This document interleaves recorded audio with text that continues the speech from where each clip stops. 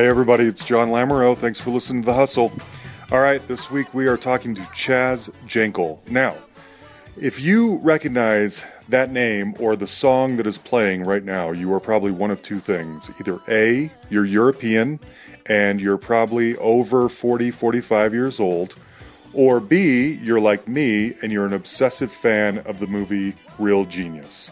That's how I knew this song and the name Chaz Jankel. And up until recently, I thought that's all he'd ever done. So I thought I'd be really clever by trying to get him on the podcast, thinking that's all we'd need to talk about. Hey, how'd you get your song in Real Genius? And what else have you done with your life? And I was completely wrong. Turns out this guy has been around forever, and he's had some major career highlights that we talk about in this interview. When you think about the major influencers on advancing high-end best dance music of the disco era as it sort of mutated and evolved into new wave, you would come up with Kraftwerk, Giorgio Moroder, and Nile Rodgers. And Chaz Jankel, this fresh-faced white British guy, is as good as all three of those people combined. And I'm just blown away by the output that this guy has gotten out there, and I am now kind of an obsessed fan. I want to hear every single note he's ever put out. Now, luckily, a lot of people give me a lot of the feedback that they love the music snippets. They want to hear more. You're in luck. There's a lot of them in this one. He actually only had about 25 minutes to talk to me, and bless him, gave me about twice that long. So we talk a lot about music, a lot about his career. There's a lot of examples in here. I hope that you like what you hear and you grow as obsessive about it as I have. He called me from his home outside of London.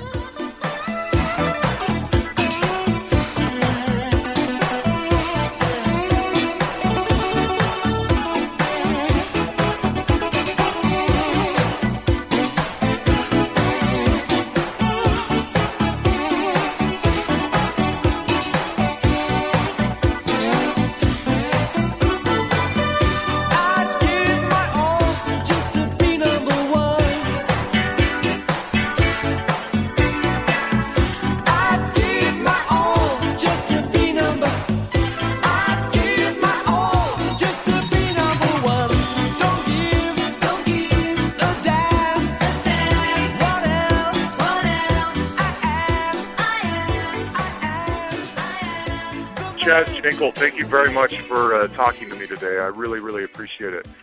I always kick these interviews off with sort of a brief explanation of how I got turned on to the artist in the first place. And your story is a lot different. In fact, I feel like I embarrassingly kind of almost owe you an apology, because I'll set the stage. So a couple of weeks ago, I'm sitting in my living room watching Real Genius for like the 100th time. That, depending on the day and my mood, that is usually my all-time favorite movie. And I had reached, have you even seen it? Yeah, I've never seen the movie all the way through. I've seen clips of it, yeah. That's so funny. I've talked to a lot of people for this podcast who have songs in movies that I love, and so many of them have never seen the movie or even really know what I'm talking about. That's so funny. So I'm watching the movie. I've recently launched this podcast where I try to find, kind of more obscure musicians, and I thought, Chaz Jankel. I had downloaded the song years ago because I loved the song so much, but as far as I knew, that's all you had ever done. And so I'm thinking, this should be easy. I'll just find this Chaz Jankel guy, and I'll talk to him about how he got a song in the Real Genius soundtrack, and it'll be interesting, and that'll be it. So I immediately send you a note on Facebook, and you agree, and so I'm like, oh, great. So then that starts I should probably start looking into other things that Chaz Jankel has done. My world just got cracked open, and I hope you know that I am being 100% sincere here, where my mind is kind of blown. You have become, in just like 2 short weeks, the kind of artist that I need to know every piece of music you've probably ever put out there. It is amazing. And I mean, I'm kind of getting goosebumps as I say this. I really thought that and it's probably because I'm in the States, and it looks to me like everything you've done, I mean, you're kind of a big deal in the UK. Well, you because now you're sort of you're zoning in on me. You know, I've had a good life in England. Yeah. You know, I mean, like, and England's a very different kind of scene to America. Let me just briefly say that I started a band called the Blockheads with a guy called Ian Dury. Now, we never really cracked the States, and I'll tell you why in a moment. But that the band was formed in the late 70s and was very successful. We were very left field. Ian's lyrics were very witty, but they were socially relevant. He was very politically astute, and he was like a kind of working class hero, Ian Dury. Now, Ian died in the year 2000. But then a friend of Ian's who used to help him took over the sort of writing and became our lead singer. He's got a similar sort of Cockney sensibility, which means a kind of London-esque kind of sensibility. So I've been writing with him since 2000. Our latest album is called Same Horse, Different Jockey, and it's by the Blockheads. If you just went onto the Blockheads website, you know, you'll see a lot about the band, and you know, it's a very, very popular band. With, you know, like we do gigs all around England, and now and again we go out of England, and you'll see 3 generations of fans there. Yeah, I mean, you know, granddad, dad, and his, you know, and maybe their children. So that's one side of what I've been doing for many years, and then going back to 1980, I think it was, just after I'd had I think we'd had a huge hit with a song called "Hit Me With Your Rhythm Stick" with Ian. Every woman, every man, hit me with your rhythm stick. Hit me, hit me. Je t'adore, ich liebe dich. Hit me, hit me, hit me. Hit me with your rhythm stick. Hit me slowly, hit me quick. Hit me, hit me, hit me.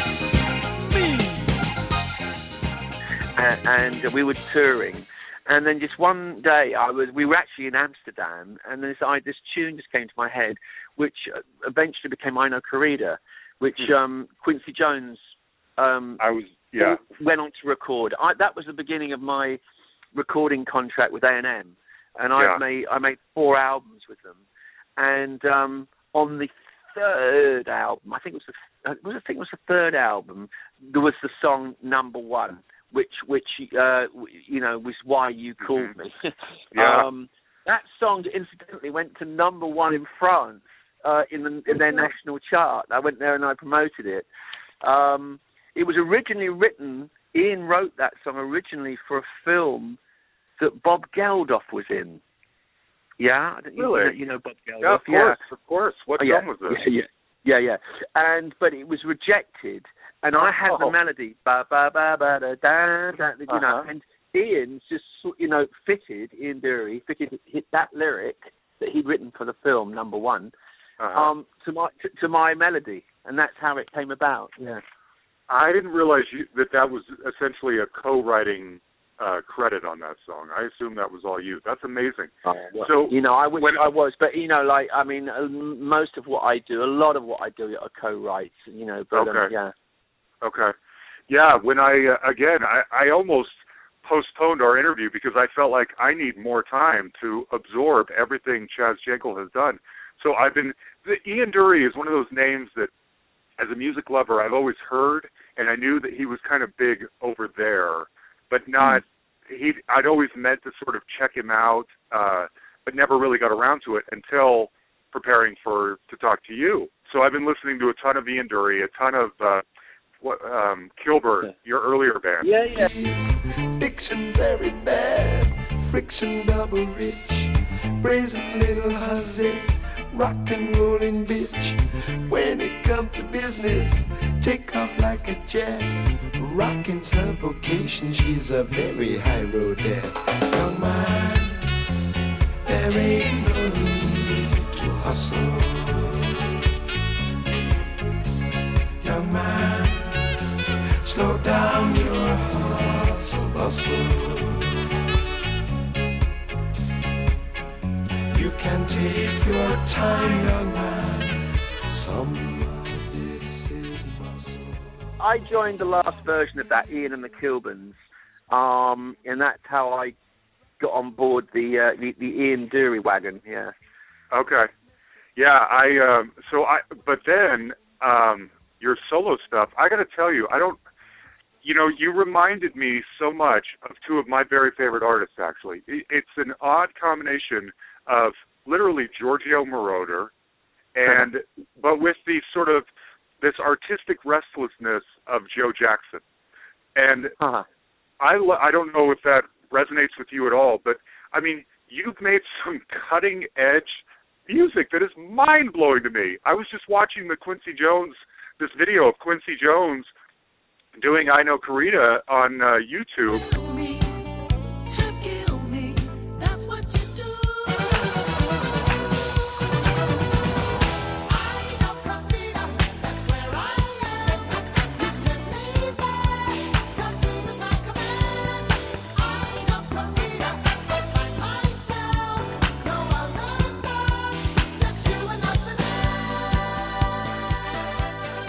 There's James Ingram and Louis Johnson and Greg Killian performing your music. How does that feel? Oh, great. Honestly. I mean, I get a lot of respect. I mean, I remember one time on Facebook, I put up, a photograph that I'd found of Quincy and myself when I met him, and there's we're leaning over a Fender Rhodes electric piano in a studio in LA. I didn't even know about this photograph. Somehow, I found it. So I posted it on my Facebook, and I had more reaction to that than anything else. So I think it was like 100 people immediately went, wow, check this out, etc. No, it was it was a validation for me. I remember when I wrote this song, I thought, this is big, this is bigger than me. And interestingly enough, I mean, I did a gig about 4 years ago, I put an album out about 4 years ago called The Submarine Has Surfaced. And it was... Have you heard it? Yeah, I've listened to, like I said, I listened to everything I could find, on Spotify. Oh my God, there's a lot of stuff. You see, there's a lot of stuff. Yeah, I know. I'm still overwhelmed, but I'm going to get to all of it. Oh my God. Well, listen, John, so anyway, I did this gig, this great venue in London called the Jazz Cafe. And, you get all kinds of acts going through there. I mean, I saw McCoy Tyner there many years ago. And you get big jazz acts, you get smaller jazz. And I put on a gig as myself, and I had a 14-piece band. And the kind of climax to the show was I performed I Know Karita. But, and I had as I say, 14-piece band. It was massive. I had, horn section, beat, backing singers. And what I did was I kind of did my original I Know Karita, but I referenced Quincy in it. So I actually put a bass solo in it, and it took the top of the house off. I mean, it really was exciting. Because I very rarely perform it, because I don't know, I haven't really focused so much on myself as an artist. Of late, although I still write my own stuff, and I'm, after I finish speaking to you, I'm writing a song, and maybe I can just send you stuff from time to time, just for your own personal. I would love it. Release. Because because you are genuinely interested, you're looking at a man here who actually delves into a lot of different areas of music. For example, I did a number of film scores, but one thing I did the other day, which is really, as we say in England, arse about face. I don't know whether you use that expression. The wrong way of doing things, but I suddenly thought, I've got this idea. I was writing this piano, I write a lot of impressionistic piano pieces, and I was playing one, and my wife said, Elaine said, that would make a great film, it'd be great for a movie. Mm-hmm. So it started making me think, I thought, you're right. And then I thought, what about if, I'd love to orchestrate it, and then I suddenly thought, what about a Japanese movie? It had this feeling about a Japanese movie, like this sort of soaring, romantic, tragic. I could see all these elements, you know. But the problem was, I there ain't no movies. The movie was in my head, you know. Yeah. But I thought, it doesn't matter, because I thought, I'm going to write it. So I did. And it's really, wow. You know, when you hear it, I'm going to send it to you. And I've just called it Within My Heart.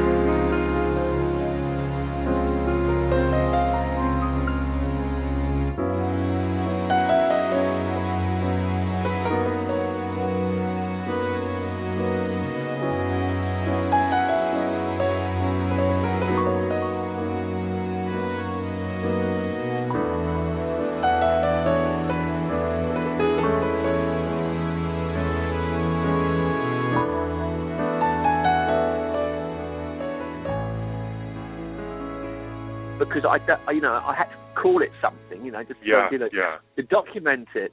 But interestingly enough, I know Corrida. Now I didn't write the lyric for that, and when I gave the melody to a new friend at the time. And when he said, I've got this great lyric for you, I know Corrida. I said, I don't know what you're talking about. I didn't really know. And then he explained the film by Oshima and Beyond the Realm of the Senses and this kind of whole sort of, this asphyxiation. Heavy stuff. And all that. It's heavy stuff. I said, hey man, I just wanted something, I can't go on living without you. I wanted something a bit more romantic, but not quite as deep, heavy as that. But, it didn't stop the song from being successful, Yeah. Now, so, you mentioned when you wrote it, you felt like you had something big. I'm curious how people know that, because, so I got a number of questions for you, but I'm going to start here. It's a long song, right? So clearly, if it's going to be played on the radio, it's going to be edited down into some kind of single version. Oh, God, yeah. Yeah. When you're writing it, do you know that? Do you think, well, I'm going to make it long, but I'm going to let radio, if they play it, do whatever they want with it? What goes through your mind when you know that you've got something big? All I know, I just remember that sensation. This has got, it seems to have a massive kind of, I don't know. It had something transcendental about it. That it was outside of me. I was like the kind of conduit for it. That's all it felt like, and that's all music is. When anybody, like if you take Sting's "Every Breath You Take," right? Who knows what he was listening? Something he was. Those chords have been used 1,000 times more. Right. Right. And he probably, I don't know what made every breath you take. Maybe he was looking at himself in the mirror, using some oral hygiene, or cleaning his teeth. And he breathed out, and the mirror went smoky. He went, every breath. You know what I mean? Sometimes these things aren't. One thought. You don't know. You don't know. Yeah. So go ahead, please. No, I'm. So that was it. Coming back to your point about being 8 minutes long, I think at that point, I thought I had a bit of a blank canvas. A&M Records had signed me just on the back of that song, I Know Corrida, and there was another song on my first album called Am I Honest With Myself Really? Truly find the answer. Too blind to see my destination. Am I honest with myself? Really? Am I honest with myself? Really?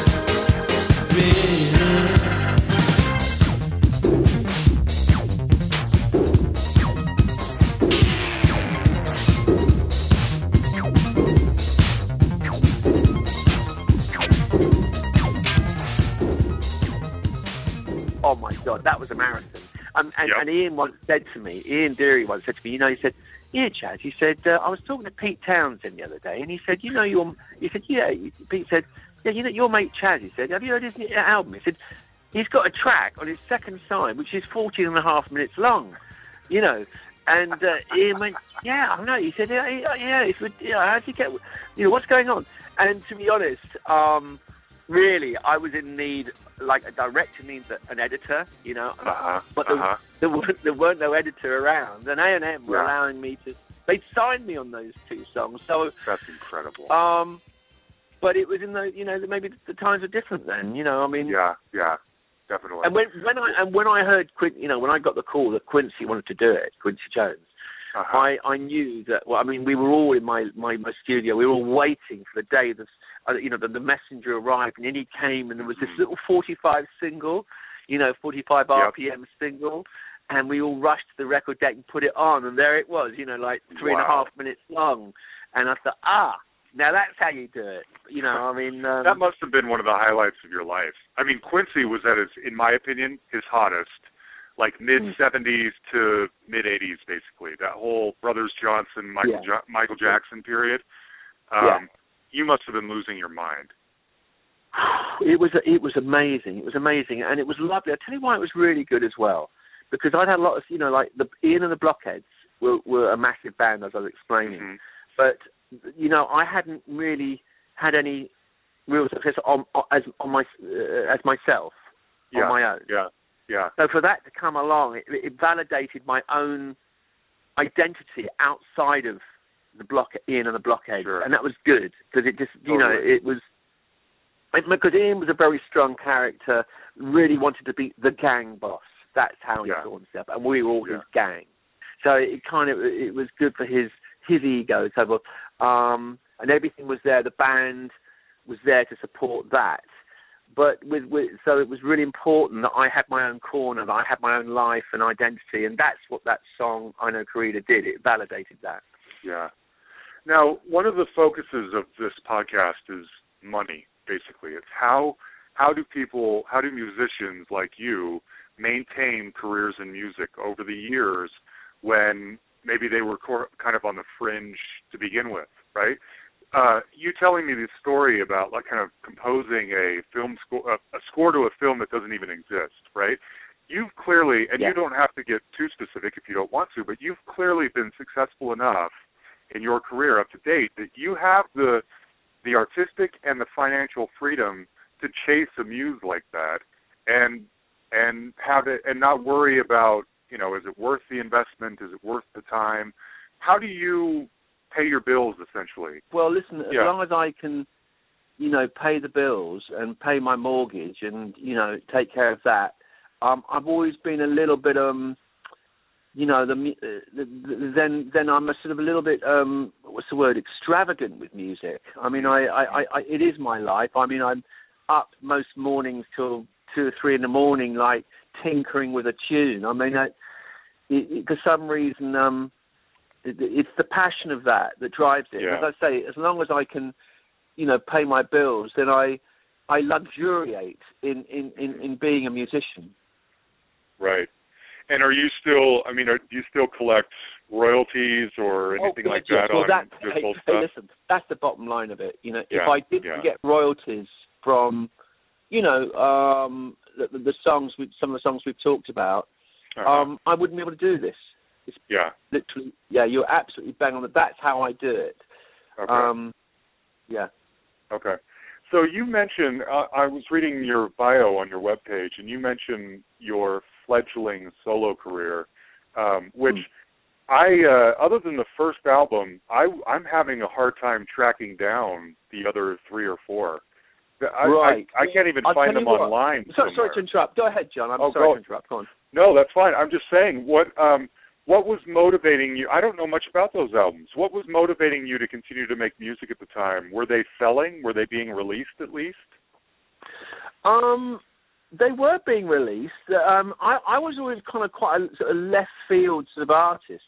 Interestingly enough, there's another song that was it was actually on my second album called Questionnaire, and the song was called Glad to Know You.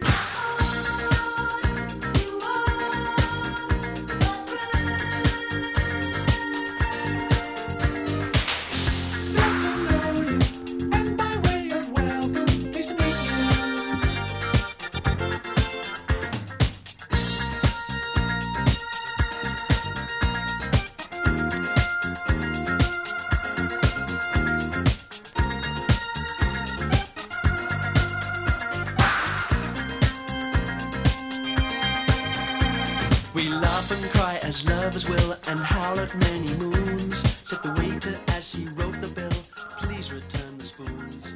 And it went to number one in the American dance chart.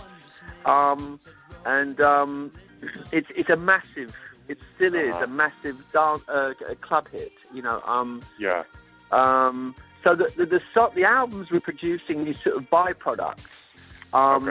In themselves, they weren't chart-topping albums, but then, for example, you'd get a song like Number One that would get used in a movie, and you know, went to number one in France. You know, it was the last song I just mentioned, Glad to Know You, and there was that was on a 12-inch with two other songs, Questionnaire and 3 Million Synths, and they were quite groundbreaking at the time. You know, a lot of people said to me, the music they hear today, it really sounds like it was influenced. You know, I was the kind of pioneer of a lot of what we hear today. You know, you were. It in sounds that charts. way. But you know, like I mean, house music, for example, is really big here now. I mean, it was all over the charts. And whereas back then it was kind of, you know, we I suppose we were on the beginning of it. You know, we were sort of like, I mean, I was just picking up from, I suppose, you know, disco, I suppose, or something like that. Yeah, well, yeah. I don't know. I was watching a video of you doing Glad to Know You on TV. It was on YouTube. Sorry. I wanted to ask you about this. Grapes in my underwear, and there's a very funny story that goes with that, which is that that was American Bandstand, and that was on the back of the song being voted number one in the Hot 100 for Billboard. Okay. And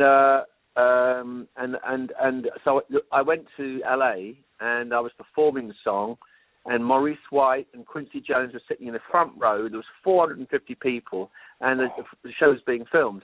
And so the Jones Girls, do you remember Nights Over Egypt? I don't know if you remember them.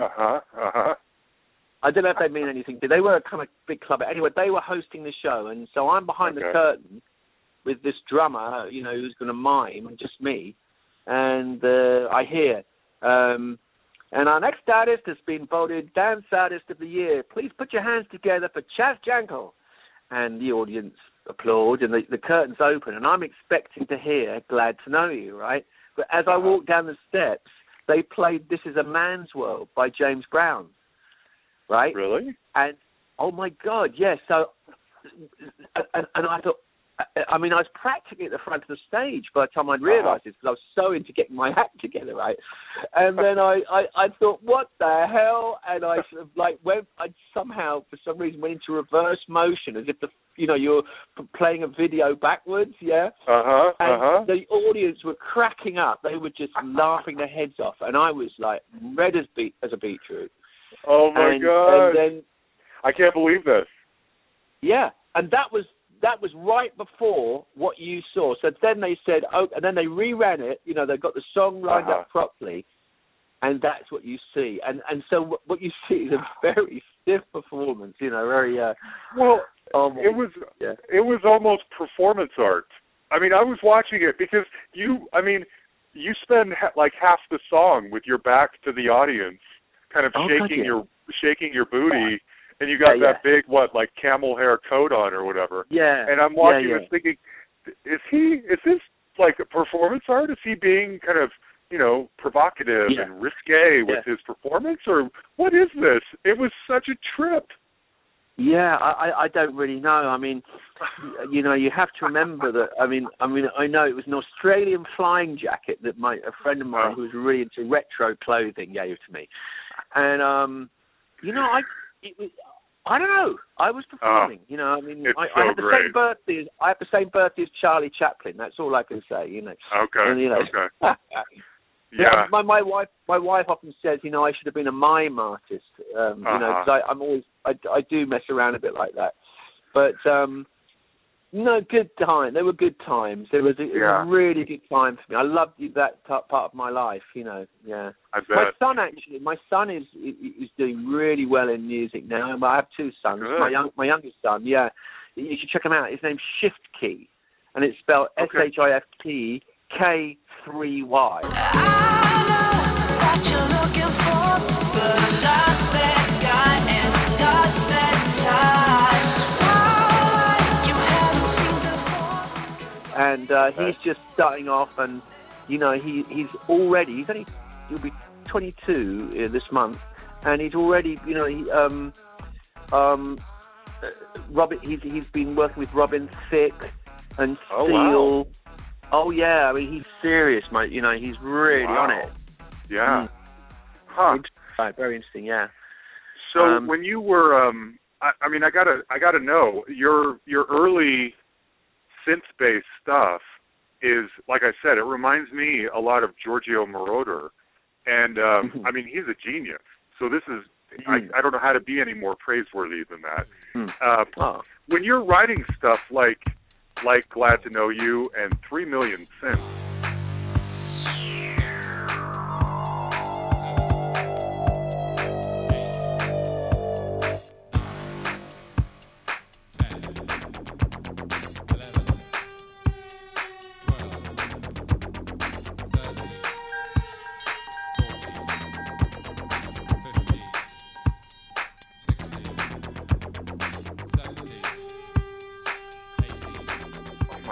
That is mind-blowing. When you're writing that stuff and performing it, are you aware that you're doing something that is cutting edge? Are you influenced by, what are you influenced by? What's going through your mind when you're doing this? It's just purely, John, it's purely, and I remember when I wrote that song, 3 Million Synths, it was like, I wanted to just let my hair down on that tune.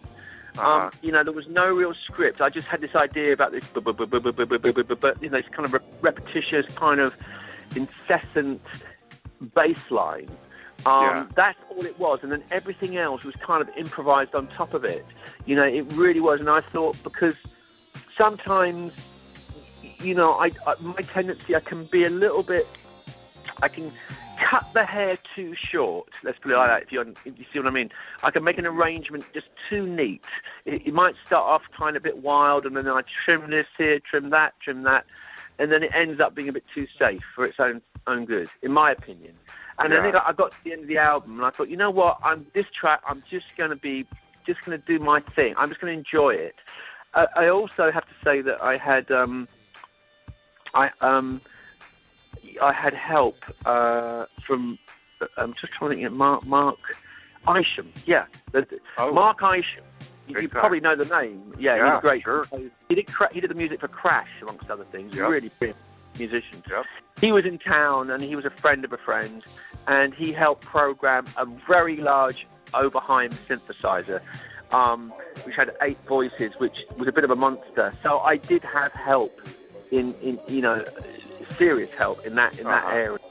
Yeah. Wow. Jeez. Now, at the time, I mean, going back a little bit before that, I mean, you co-wrote at least some of the biggest songs that the Blockheads had success with, like Sex and Drugs and Rock and Roll. Sex and drugs and rock and roll is all my brain and body need. Sex and drugs and rock and roll is very good indeed. Keep your silly ways or throw them out the window. The wisdom of... In fact, I was going to tell you, I was listening to the BBC's Desert Island Discs podcast the other day, and they were interviewing Bradley Wiggins, the Olympic cyclist, Tour de France cyclist. And I assume you're familiar with that program. He picked Reasons to Be Cheerful Part 3 as one of his Desert Island discs. Reasons to be Cheerful Part 3. 1, 2, 3. Summer Buddy Holly, the working folly, good golly Miss Molly, and boats.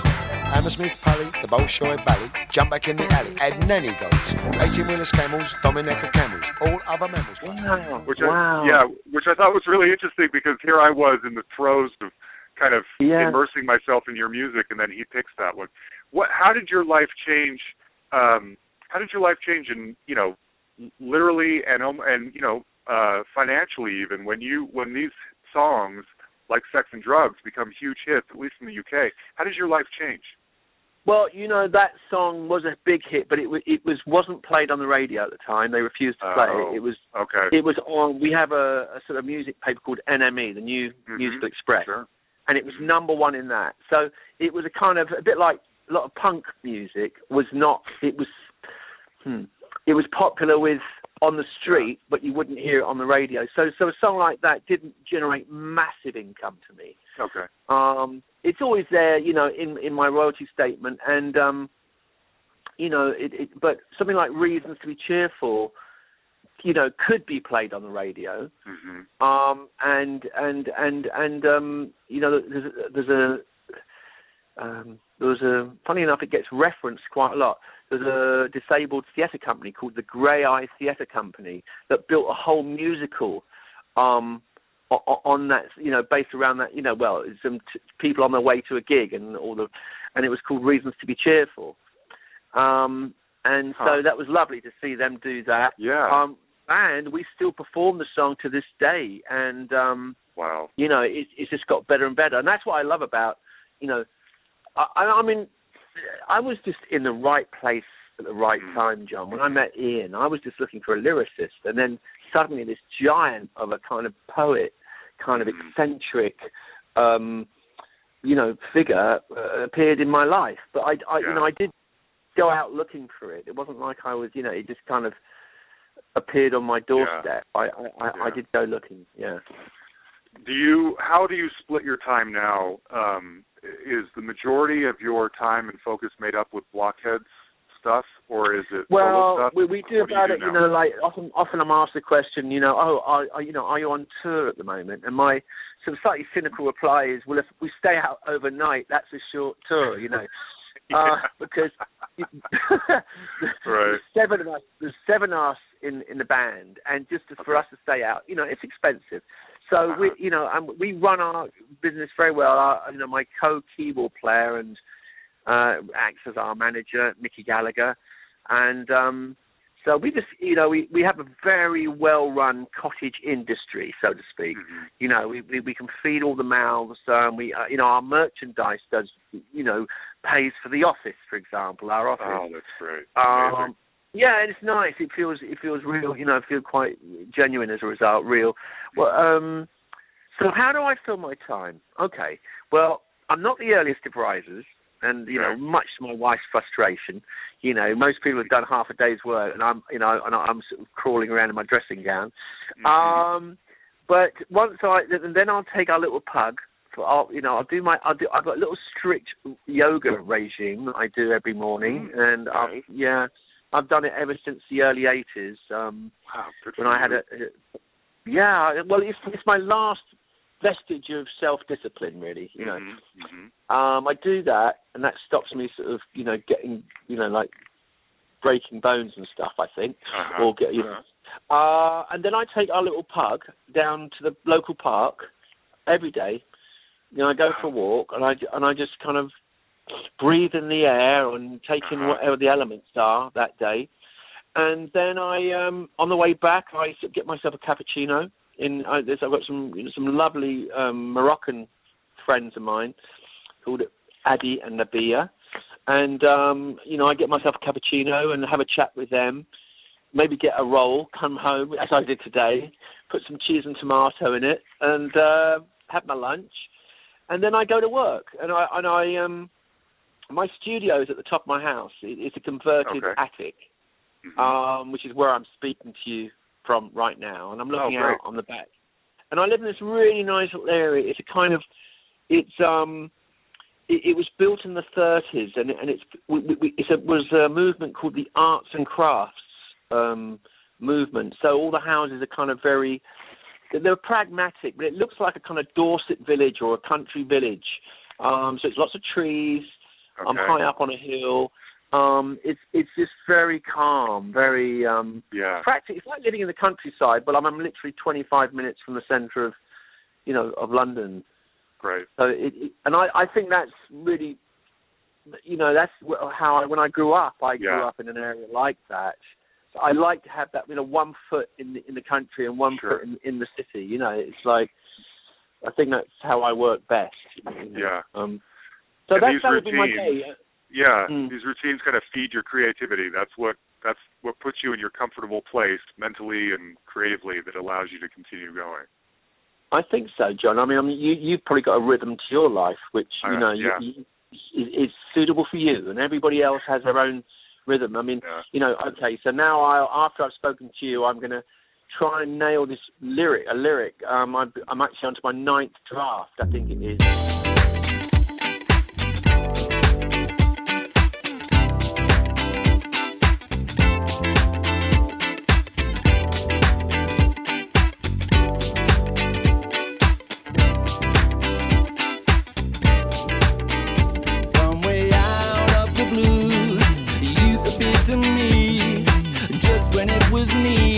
Some clear energy.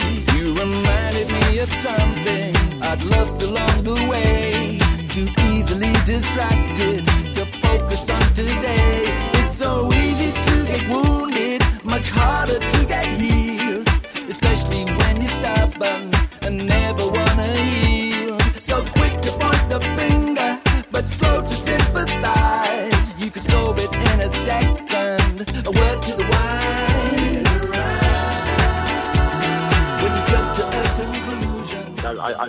I've given up counting the amount of times. It's still in pencil. Only when it goes into pen do I think, that's done.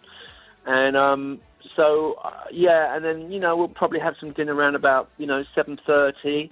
And often I'll after dinner I'll come up, I'll sneak back up here, and go back to work. And and it could be literally 3 o'clock in the morning before I stop.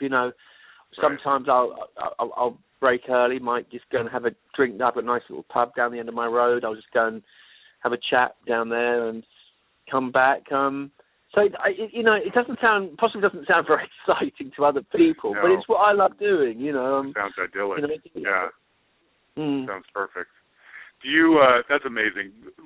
So I know you got to go. I'll just a couple more questions. Do you still do music? Do you still do soundtrack work? I mean, I was kind of blown away. DOA, I saw that movie in the theater. I love that movie.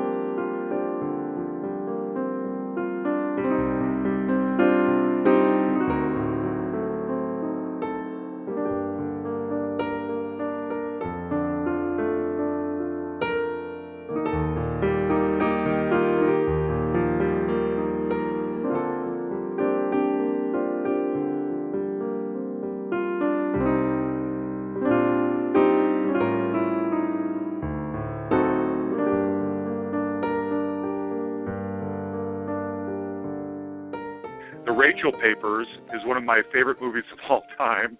Earth Girls Are Easy. I had no idea you were so in my life before I realized you were in my life. So are you still doing these movie soundtracks? I did do one recently. I don't know if you saw the film Sex and Drugs and Rock and Roll. No, I've heard about it, though. No, I haven't seen it yet. I want to.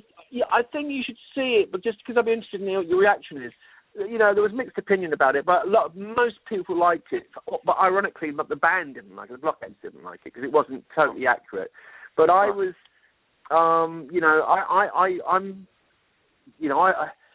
you see me in the film or an actor playing me. So funny enough, I actually have a cameo in one scene.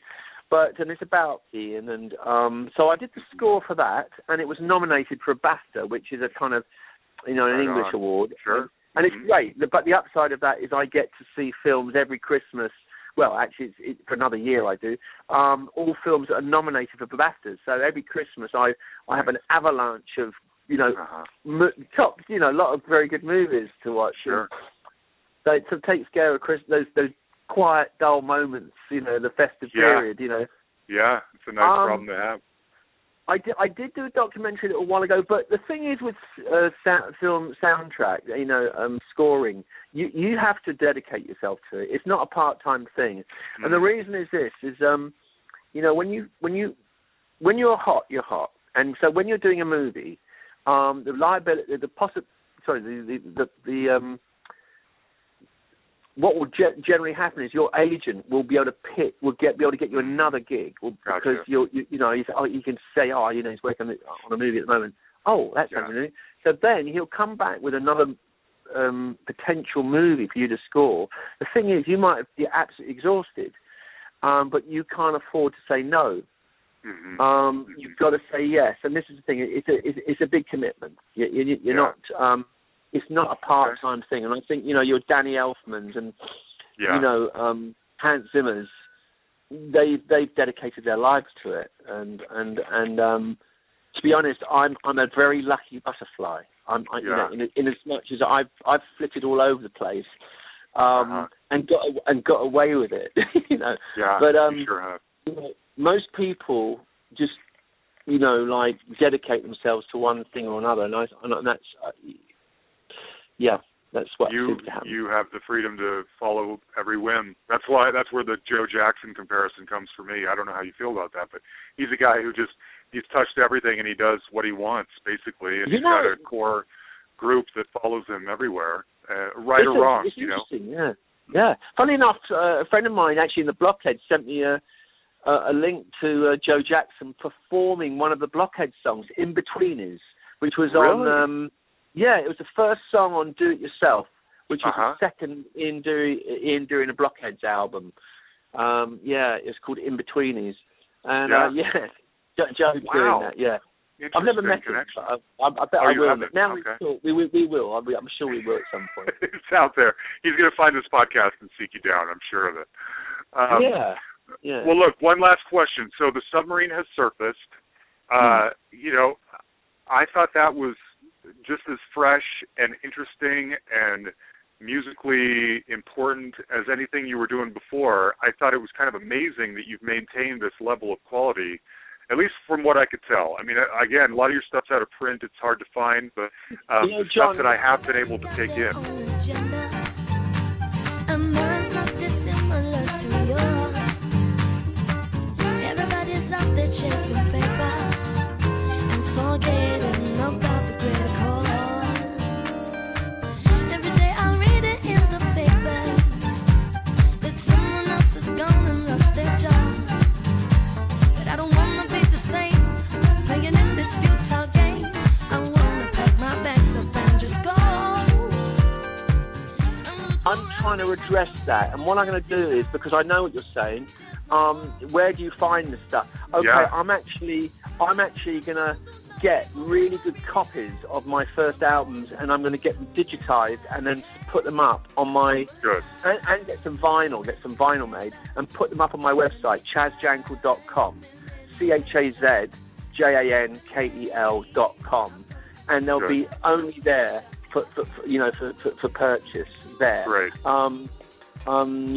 Because at the moment... Stuff has to get out there. It's great. Yeah. I mean, I'm. You know, I tell you what. With me, whatever I'm doing is potentially it's the best thing I've ever done. I mean, that's how I work. Mm-hmm. You know, I think that helps because, you know, I sort of give it everything as I'm working on it, and then it goes back. And I think maybe that explains why, you know, everything I do has a level of commitment and passion about it.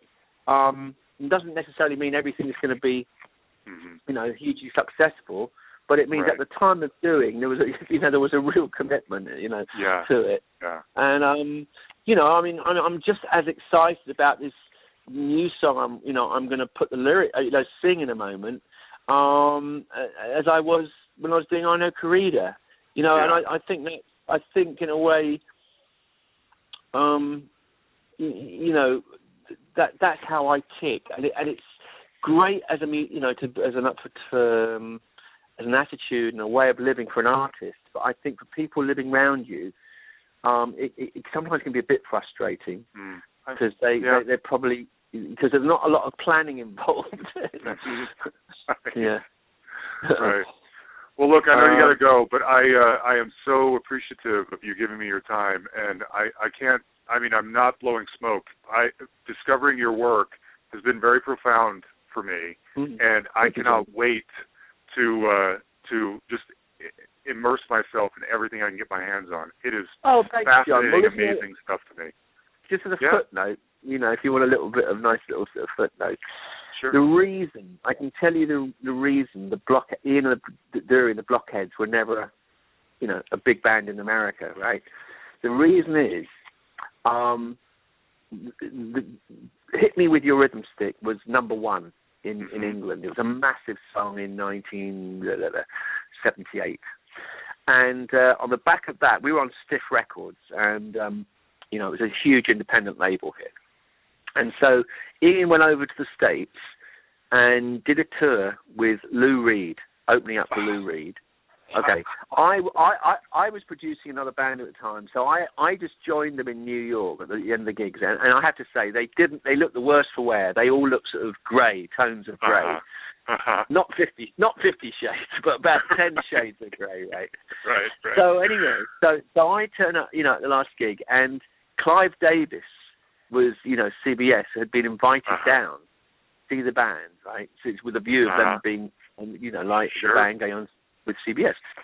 And he was told, don't come into the dressing room till after, give the band 10 minutes at least after they come off stage, just so they can, decompress. Dry themselves up, you know what I mean? Yeah. Come back down to earth. All music artists need time just to kind of, reclimatize themselves. Anyway, he didn't follow the advice, right? He came bound to the room with his friend, and he's standing in there. Everyone's a bit sort of off balance, and Ian Dury had this minder called Cosmo Vinyl, who went on to went on to manage the Clash. Oh wow. And not really knowing what was going on. he went to, Clive Davis is standing there and he's chatting away, and he goes to the back of Clive Davis's neck and pulls on the collar of his shirt and goes, yeah, look, I told you so. It's the Brooks Brothers. It's Brooks Brothers. And Clive Davis apparently hated anybody going anywhere near him, unless he wanted it. He was actually, one of these people just can't stand to be touched. He's furious. He stormed out the room, and the next day, I think Ian's manager got a phone call saying, we were absolutely, horrified by Clive was, treated last night. And any business deal is off. Yep. Really? Yep. And that was it. That was the end of that. That was the end of, potential in America. Yeah. What? Yeah. I know, and I only found that out actually a few years ago. But I thought it's such an amusing story. I thought, it's worth it as a footnote. Totally. So many of the bands that I've talked to, again, most of them had kind of brief careers, or at least brief peaks to their careers. And so often it's a similar story. It's something political that is out of their control that has nothing to do with them. It's, two people within the company arguing, or it's a new A&R guy that no one likes, or, it's something. It's always something. It's never the artist not performing or not, bringing good stuff. It's always something else that's outside of them. Yeah. That must be frustrating.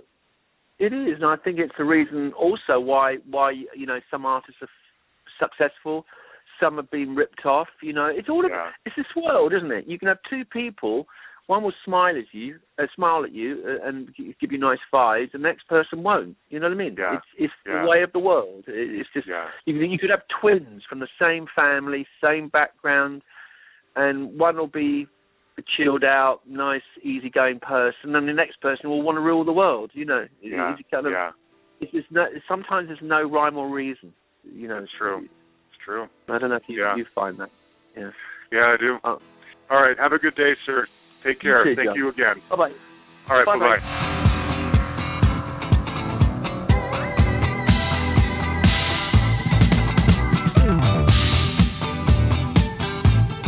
All right, Chaz Jankel.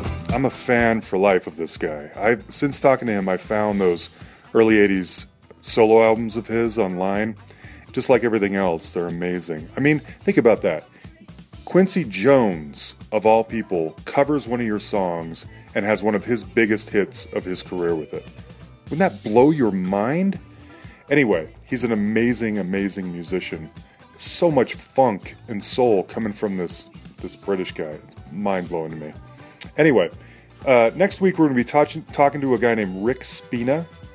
He was the lead singer of a rock group in the late 70s, early 80s called Love Affair. They never really broke out. They had some patches of regional success. It kind of dwindled. He started trying kind of a few other things. Nothing really got off the ground. He eventually got a job as a sideman for an oldies act. And he's been doing that for like the last 30 years. And I think that's an interesting fork in the road of your career. You go from being the front man and primary songwriter of a very modern for its time rock group, but you give that up for the steady paycheck of playing keyboards in an oldies act. Interesting stuff. Big thanks to Aaron Syret, as always, for producing the podcast. Please find us online. Like our Facebook page. Send us a message on Facebook. Send us an email at thehustlepod@gmail.com. Find us on Twitter @thehustlepod. Tune in. Find us on iTunes. Write a review. Please subscribe. And the review can be good or bad. I just really want to hear some feedback from you people. Let us know who you would like us to find. Thanks, everybody.